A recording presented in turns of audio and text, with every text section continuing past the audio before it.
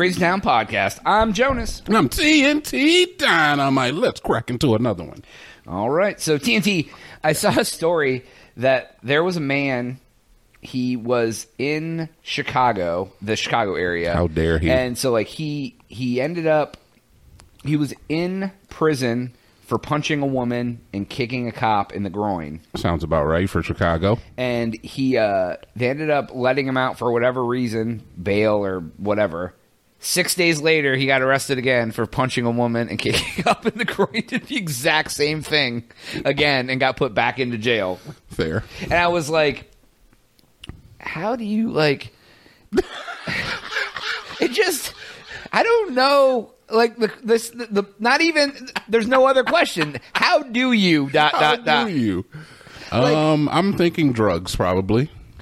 Yeah. Well, I'm sure. They had a picture of the dude. He looked like he was disheveled a little bit. Yeah, definitely. You know, me and Joe, we've had this conversation before about how like one decision can just change your entire life, man. It's like if you punch a woman and punch a woman and kick a cop once. Like, there's no going to work the next day. Right. Like, it's so easy to, like, just send your life into the shitter completely. Like, you just, like, you do one thing, and it just, the rest of your life is never the same, whether you're 18 or 80. Yeah, absolutely. And it's like, and you're trusting other people to not make those types of life-altering decisions on a daily basis. Yeah, like any MF-er anywhere could just run up and just, like, stab you. Yeah. Because they're deciding that today's the day they're ruining their life. Yep. And they'll be like, man, you know what? I've had it up to here with people that look like Jonas. Yeah, dude. I'm done. Very sexy men. I'm tired of these sexy men out here. Very sexy men. That's what I exude. Very sexy man. It is. It's insanity, man. And it's like, I can see why the community is focusing more on mental health nowadays is because, like, a lot of these people are just freaking out and just, like, offing people. Yeah, well, yeah. I mean, I think COVID really did a number on people. I mean, yeah, and that's part of it. COVID had a mental health effect on everybody, whether you like to admit it or not. Like, I feel the change it had in me, and I felt like I was adapted for it. Yeah, right? Yeah, exactly. Yeah, you were an isolator before COVID.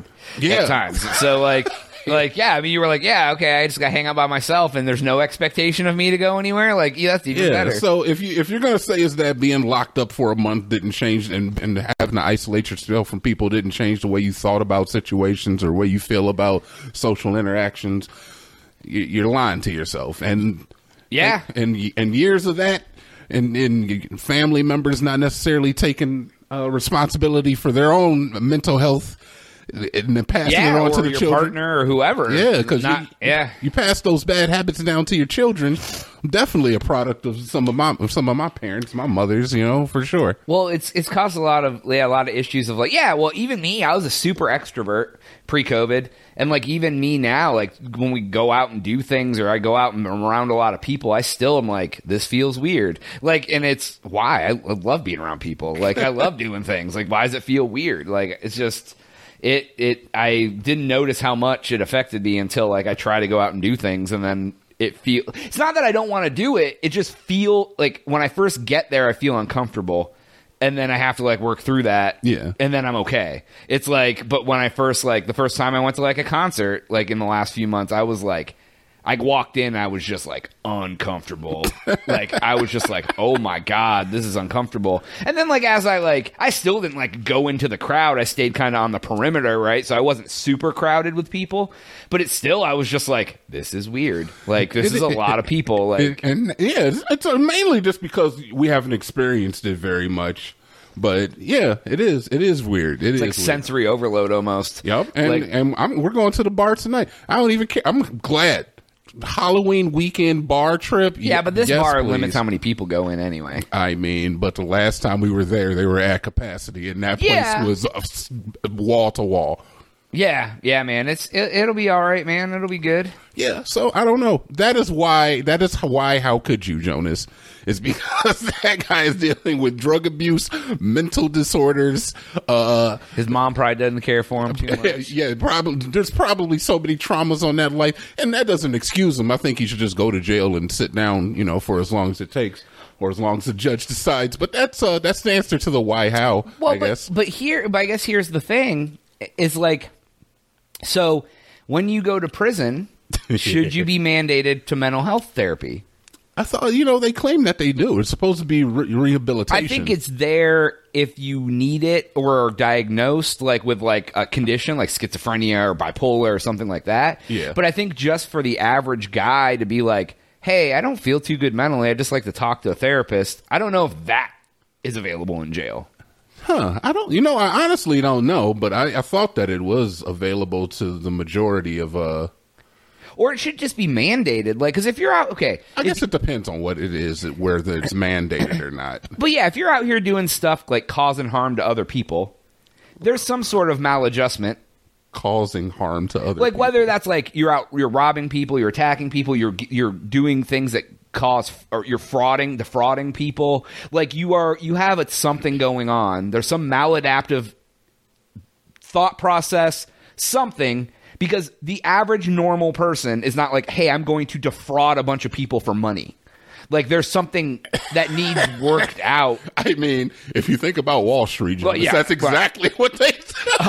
And how many of them MFers probably need therapy, right?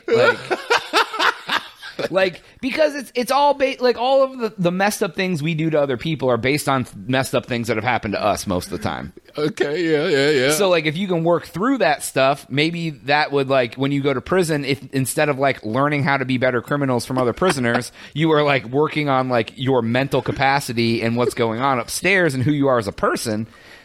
I could maybe see there be a benefit to that. Yeah, I do too. But I'm not going to lie, Jonas, defrauding people is that's the American way. Yeah, you're not wrong. It really is. That's the American way.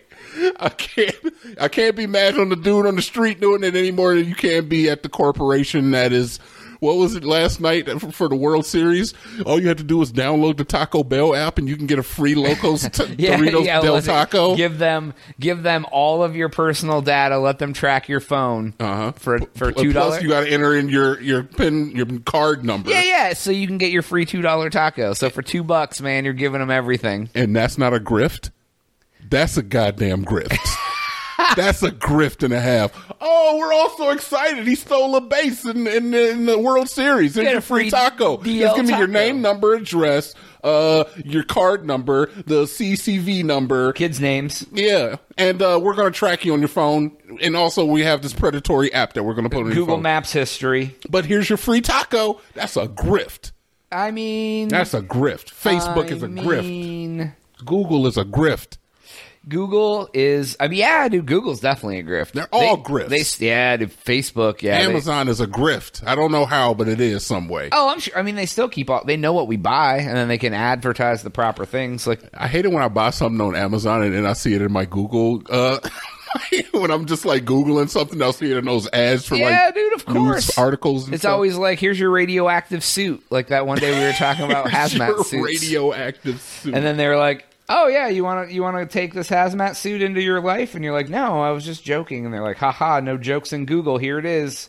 Give you the prime way to buy it. And you're like, but I don't want one. But I don't want that.